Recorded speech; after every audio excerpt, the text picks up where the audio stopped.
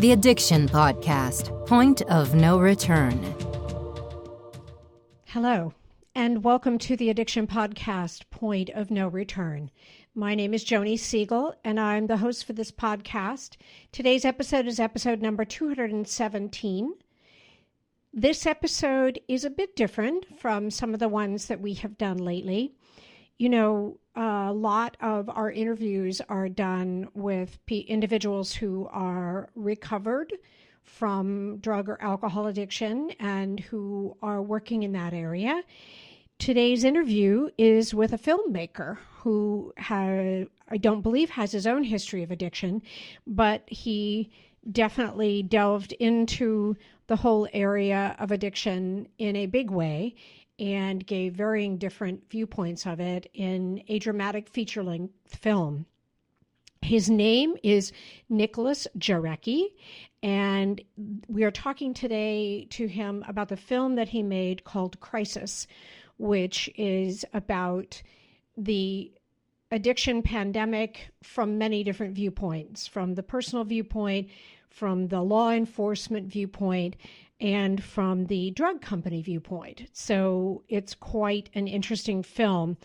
I'm going to ask him to tell more about his life, but at age 19, he graduated from New York University Film School, and he actually began his career as the author of the best-selling book, Breaking In: How 20 Film Directors Got Their Start.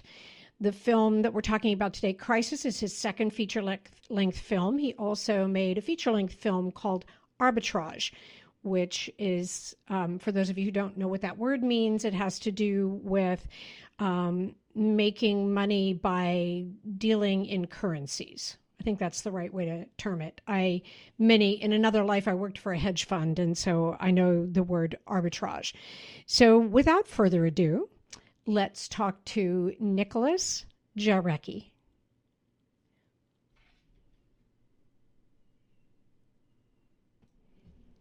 Nick Jarecki, filmmaker, acclaimed filmmaker. Thank you for being on the podcast today. Joni, a pleasure to be with you. I'm just super excited to have you on. You know, just as a side note, people ask Steve and I, why do you do this podcast on addiction? Do you have a family member that's addicted or, a loved one that's addicted? And the answer to that is no, but it is our view that this whole addiction pandemic is so horrendous, doesn't get quite the media attention that we think it should. And so that's why we do this. We don't want a mother to go through what the character in your film played by Evangeline Lilly is going through. So that's really why we do this. But enough about me. What was your motivation? How did you give us your history, your background? How'd you get involved in doing a film like this? Yeah, well, I've been making films for about 15 years now. And so, right around the time I started making films, actually, I had a good friend of mine that I lost to opioid addiction. And a very bright young man, thank you. And this is in New York. And, he started with pain pills, and then it turned into heroin, and then it turned into goodbye. And we were all very confused by this because he was such a bright young guy and, good family and all this kind of stuff. But, what I learned, of course, is addiction doesn't discriminate. But we didn't understand at the time how this happened. So we just kind of filed it away. And so about 4 or 5 years ago, I was reading, different information about the opioid epidemic. And I came across a series of articles in the Los Angeles Times written by Lisa Girion and others.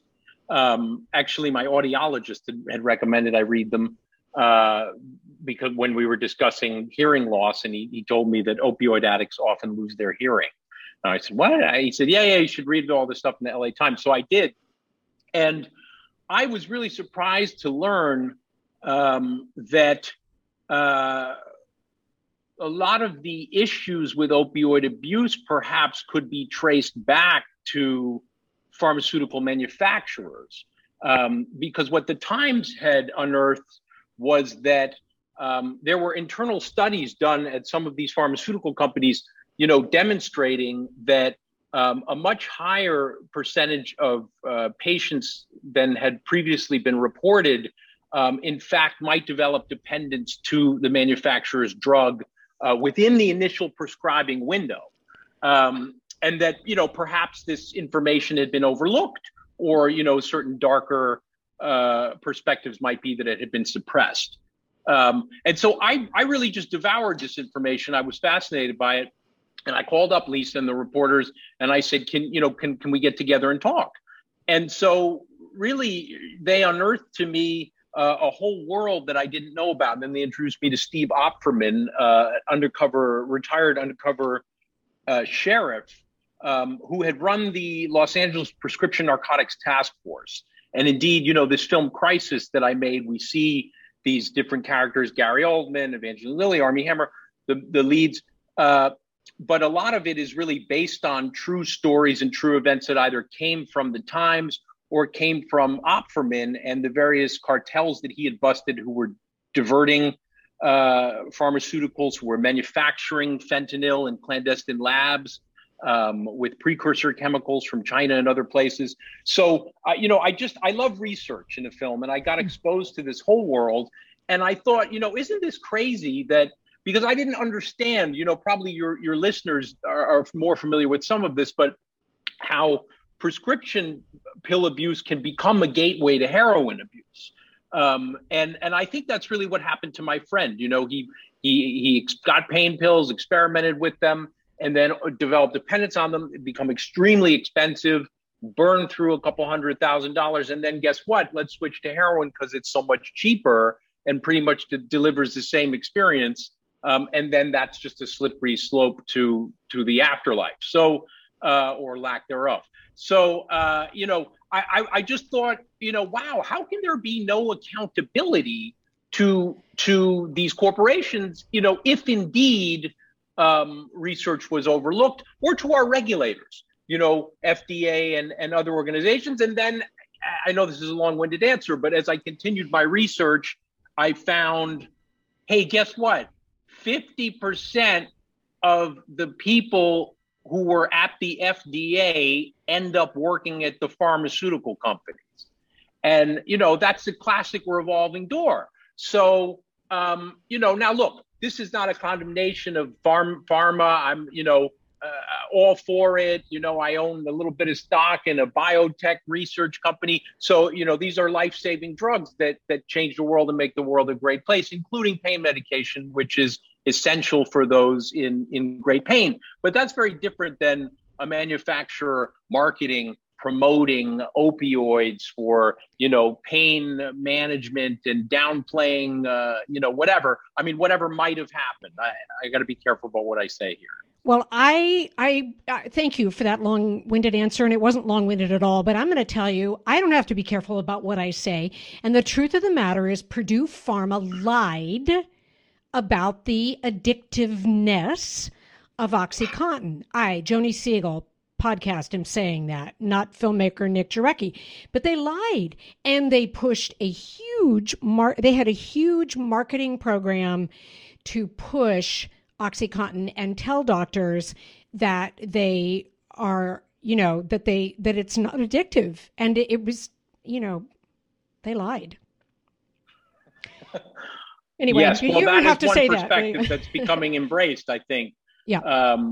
But, the issue is at least in the LA Times reporting, the mechanism of action in these drugs, right? The pain industry would cite this study from long ago, I think Dr. Jick, who said, and Barry Meyer wrote about this, who said, these, only less than 1% of people get addicted.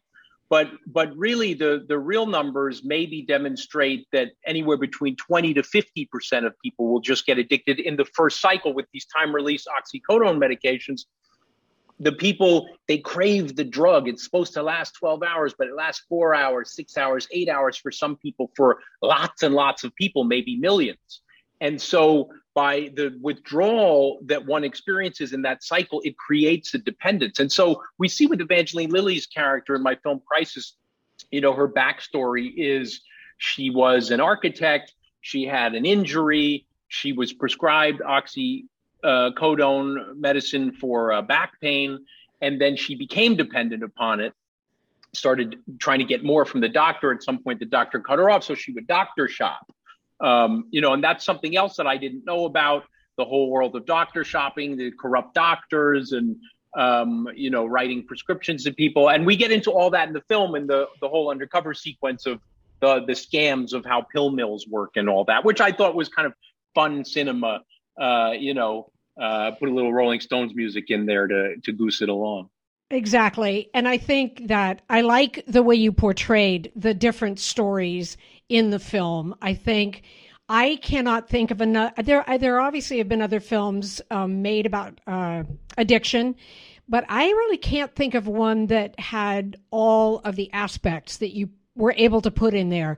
The drug company, the push to lie about the testing, the drug testing, and of course Gary Oldman's character's willingness to basically keep his integrity in and tell the truth, and then the DEA agent, and then you have, of course, the mom, and the different plot lines and the different stories that are in your film. I cannot think of another one that has all of that, and I applaud you for that.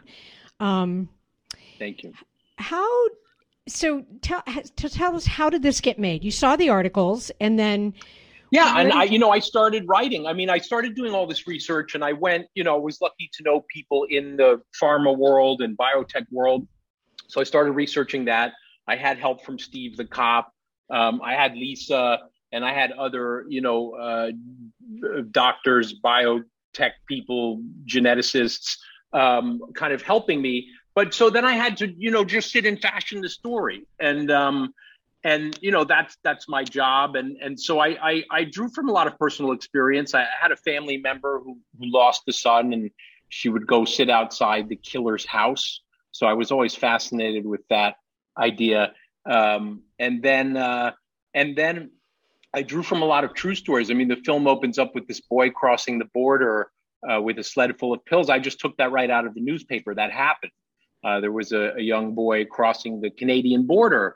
And then I thought, we had seen a lot of films about Mexico and the cocaine trade. And, of course, there's Soderbergh's seminal Traffic, a great movie, and other films like 21 Grams that have this multi-plot structure and have some drug elements in them. But I hadn't seen anything that dealt with opioids or that dealt with the Canadian border. And so I went up to Montreal, and I was fascinated by it. It's a very beautiful city. It's a port city, though, and it's got this underside of crime and smuggling. And I thought, smuggling was something that I wanted to touch on in the film as well, because I'm not a drug war person. I think the American drug war is pretty much a failure, epic failure. So this, interdiction and prohibition, to me, that's not the solution, and the good use of taxpayer resources, in crime fighting. So I wanted to look at, how that manifested with the whole Canadian aspect of it, because I thought that was fresh and original, and I thought it would be fun for a thriller. But, I want to say, there's all this attention paid to Mexico. How about this 2,000-mile stretch up here of Canada where you could just walk across? And so we did research. We found out there were Canadian syndicates, and this again is all modeled on real people up there. So so that was the stew of ingredients, and then it's just the creative work of trying to lay it out and trying to give a round coverage of the subject. Without it feeling like short shrift. That was something we struggle with a lot in the film. How do we make it easily accessible to a broad audience? But at the same time, how do we deliver this information that we think is interesting and compelling? And then, putting the actors together. I sent the script to Gary Odman. We had met just about a year earlier. And I had always been a great fan of his, Winston Churchill in Darkest Hour. What a great performance. But many great performances through the years. And we'd been talking about something else, but I got very inspired with this, and I wrote it, over the course of 6 months or so, and I sent it to him. And right away he said, this is urgent. Let's do this. Maybe we'll do the other thing after. But let's go on this. And now you got to go put it together. So take my name, use my name, go get the other actors, get the money together, and then that's the grotty side of filmmaking, I guess, is finding the money. But we put together a team, and then off we went to the wilds of Canada to shoot the film. Wow, quite an exceptional team, I might say. I very much enjoyed all the performances. Very much. You got some good material there to work with. Thank you, Joni. You're welcome. Was it dangerous at all when you went up, like, researching this in Canada? Did you ever feel like maybe you were getting into an area that could possibly be dangerous? Well, I mean, for sure, there's, the drug trade in many aspects of North America is heavily influenced by bike gangs, believe it or not. I mean, if you even can understand that something like that actually exists. So there's obviously great biking organizations, the Hells Angels and the Mongols and all this stuff, that can be fun and diverting, whatever. And they have a great culture. But there are criminal elements there that hang out and use those organizations as a kind of masquerade for their activities.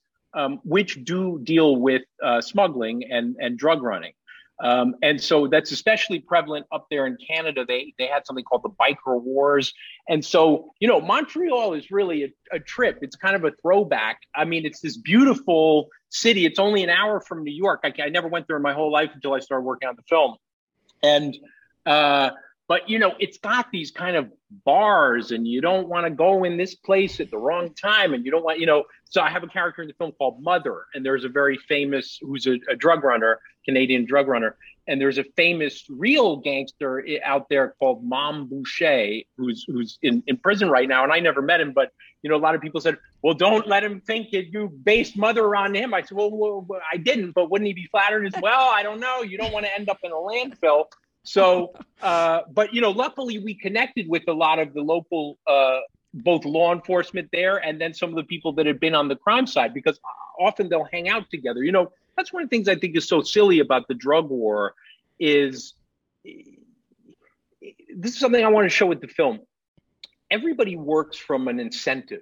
I'm not a big believer in bad people. Maybe there's a handful here or there, but when you set up a system that promotes an economic incentive in exchange for bad behavior, you're going to find that bad behavior. There's been smuggling since the pharaohs, right? So the idea that you're going to get rid of this through enforcement is just kind of silly.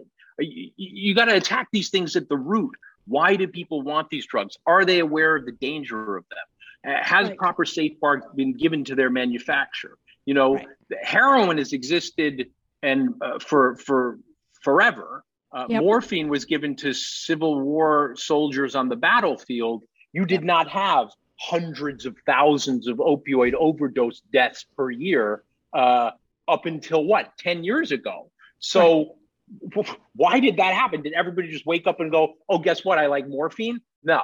What happened is lax regulation, focus on the wrong things of enforcement. And guess what? It's okay to promote, market, advertise these painkillers, get a whole generation of people addicted to them, just as they did with tobacco. And guess what? Here's the aftermath. We're cleaning up. But unlike, my previous films called Arbitrage, that was about the financial crisis with Richard Gere. There, the crisis was, oh, I lost my home, I got foreclosed, I lost some money in the stock market, whatever. Here, it's your mom's dead. She OD'd.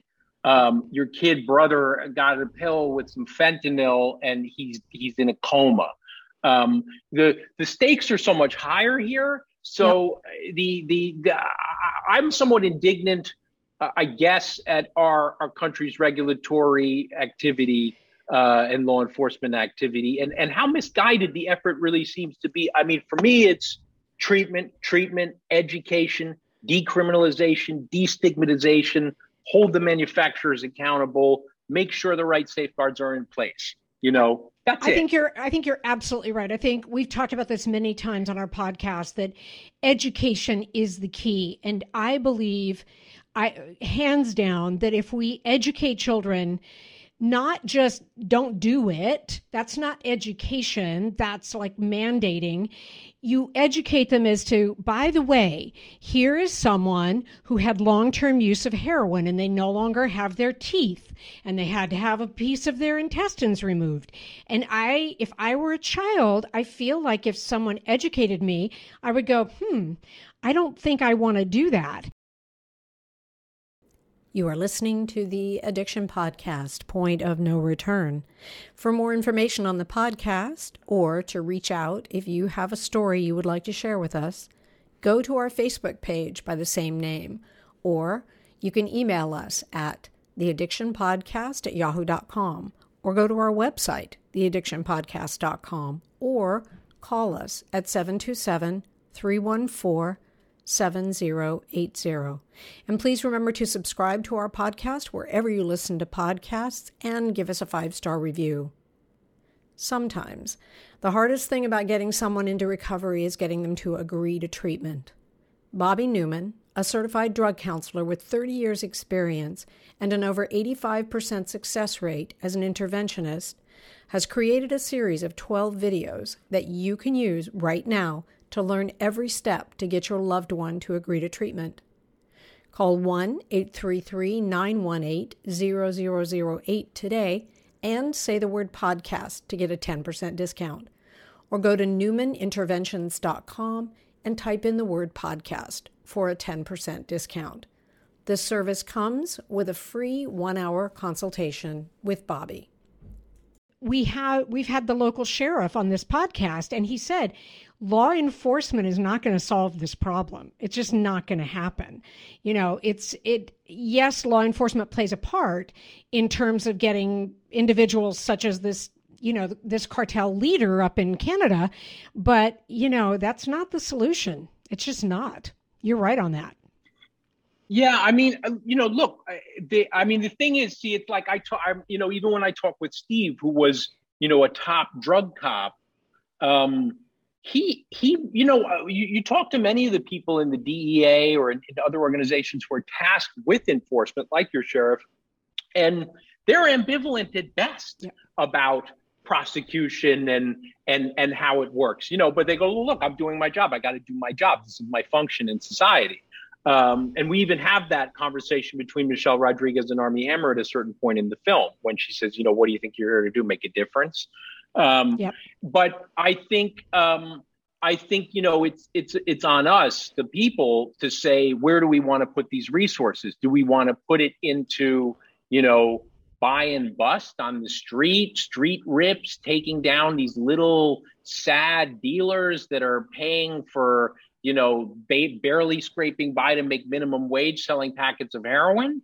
Or do we want to put it into better border controls so that you can't go on Alibaba.com and buy Chinese fentanyl precursor and have it FedExed to your clandestine lab? I mean, that you could literally do that up until a couple of years ago. Right. And that's how many of these bike gangs were operating. They were buying on the internet the precursor chemicals, not on dark web, Silk Road, like on the general internet, and just getting this stuff shipped over here. Yep. So where's our national apparatus there? Why don't we put the money on that instead of, busting some 16-year-old kid who's dealing to pay for food? Yep. I completely agree. We also had our Attorney General on, and she basically made the same argument. And you make a good point. The other thing that you mentioned, and I saw that I watched a couple of the interviews on YouTube, and this one gentleman made the same point you did, is that if you're going to take these drugs, you're basically playing Russian roulette. As you said, I could maybe take a couple of Oxycontin. It would help me with my back pain, and then I would stop.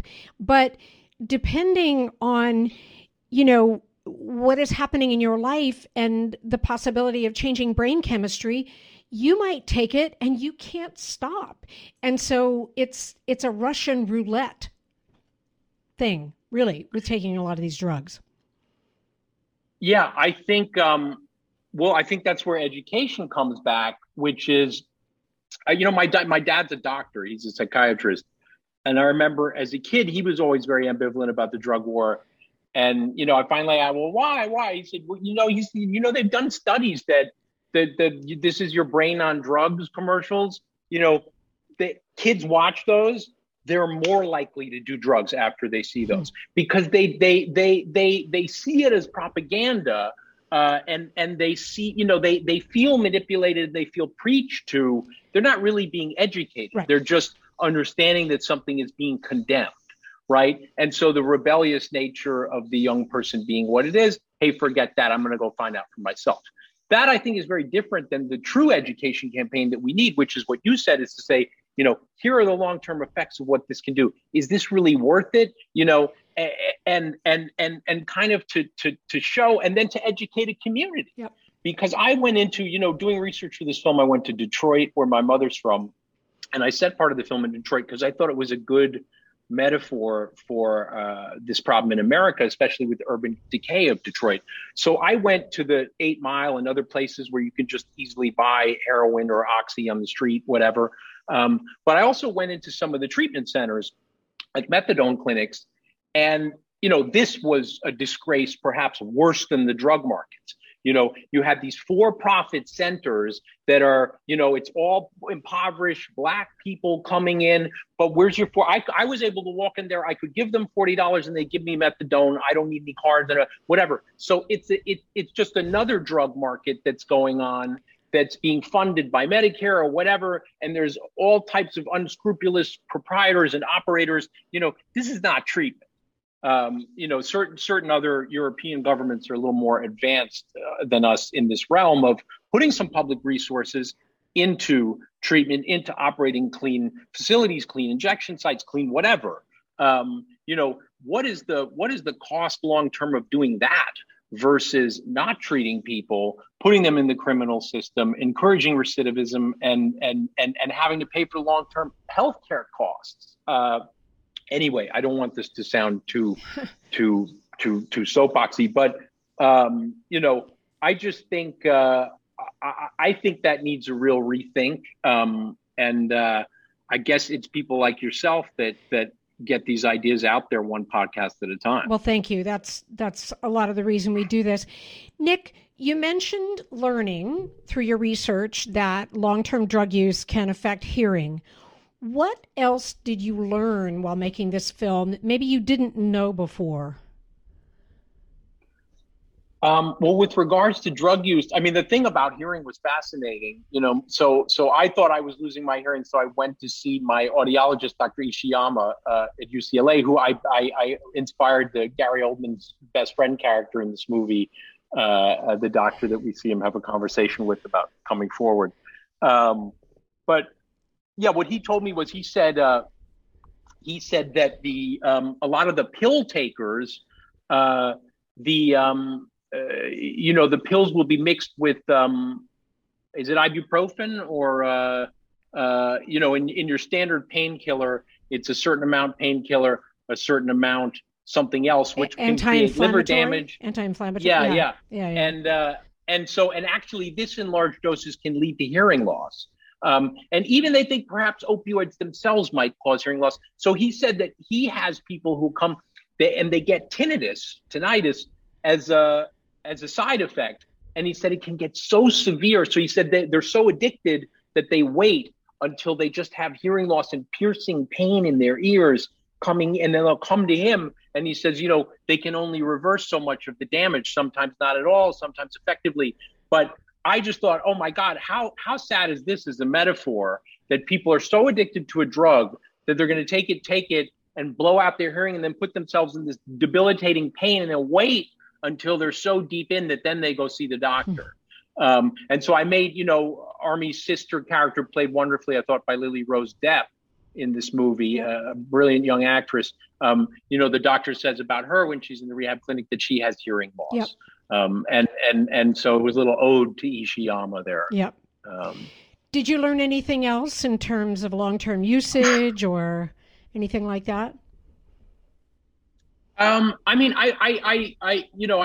it's hard to recall all of that at my fingertips at the moment. Sorry for putting you on the spot. I mean, yeah, no problem. I mean, what are some of the areas that you find, fascinating? Well, one of the things that was interesting to me when we started doing this podcast is I really did have I wouldn't have said I thought about it, but the idea that someone who's an addict is a homeless, dirty person under a bridge, rather than a young man who's 16 years old and who has a good life and at least one good parent, like in your film.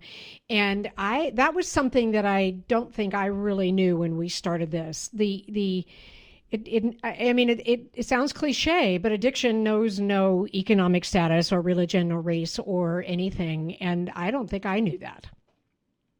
Well, I think that's well said. And, that's one of the things when I started talking, I sent the script to Evangeline Lilly, an actress I had always liked from Lost and seen her in The Hurt Locker. But we started talking about this character, and she was almost thinking like, okay, am I wearing flannels? Like, am I in the mountains or, the Appalachian? And I was like, no. You are a successful architect. You're wearing, a Dries Van Noten or whatever. I really wanted to show with this character that addiction doesn't discriminate and it crosses all walks of life. It doesn't care if you're rich or this or that, because it's such a powerful thing for those, who are susceptible to it, that it can capture anyone. And so I wanted to show that it can cut just across the top of society as it can the bottom. We tend to think of, addiction with the disenfranchised, the people on the fringes of society. But I think we've seen with this epidemic that it's hit like a Category 5 hurricane, and it's really crossing over all walks of life. So it's as we said, it's your mother, it's your brother, it's your son, it's anybody. Yep. And I think that's something that the public is beginning to wake up to, because it's hurting so many of their family and friends. I mean, that's one of the things with this film. I always think, is it relatable? And I think it is, because everybody knows someone that has struggled with addiction, whether it's themselves or whether it's a friend or family member. I've yet to meet someone who did. So it's universal. Yep, I agree. I completely agree. It's one of the themes we talk about on the podcast quite a lot. Nick, where can people watch your film? So Crisis is available now. It just came out in theaters last month. We were, even in the pandemic, we managed to get out in a few hundred theaters. We're quite successful. We were the #1 independent film out there. Congratulations. And then, thank you very much. It's now available on all the streaming platforms, Amazon, Vudu, but iTunes especially has been a great partner. We were the #1 film on iTunes for nearly 2 weeks. So I would encourage you to watch it. You can watch it on your cable box. You can watch it on your phone. However you like to watch movies. If you like to watch them on iTunes, we encourage that. But it's Crisis, CRISIS, with Gary Odman, Armie Hammer, Michelle Rodriguez, Evangeline Lilly, Greg Kinnear in a wonderful performance, conflicted performance, yep. Kid Cudi, Martin Donovan, really just Lily Depp, Luke Evans, a murderer's row of talent, honestly, I would say. And I think they all deliver really fine performances in this film. Veronica Ferris playing the CEO of a pharmaceutical company, suitably chilling. And I think there's a lot of nuance from the cast. They were very committed to this. This was a real labor of love for all those involved. They didn't get paid very much. They had to come to Canada in the freezing cold. So there was a great support and love in making this project. Again, I think because with the cast, it touched, they're just regular, normal people, right? They experience addiction with their friends and family, just as much as anybody else. Yep. So Crisis, yes, available on demand anywhere. And, I agree with you in terms of the performances. I was very, very, obviously I know all of these people are great actors, but I was very impressed with their performances and the reality that they bring to the film. And I think that that's so important, because you didn't glamorize it, Nick, and it shouldn't be glamorized. And I think that comes through. And I can see that they all really were into the film and wanting to give you their best, which I think is very cool. Nick, I want to thank you.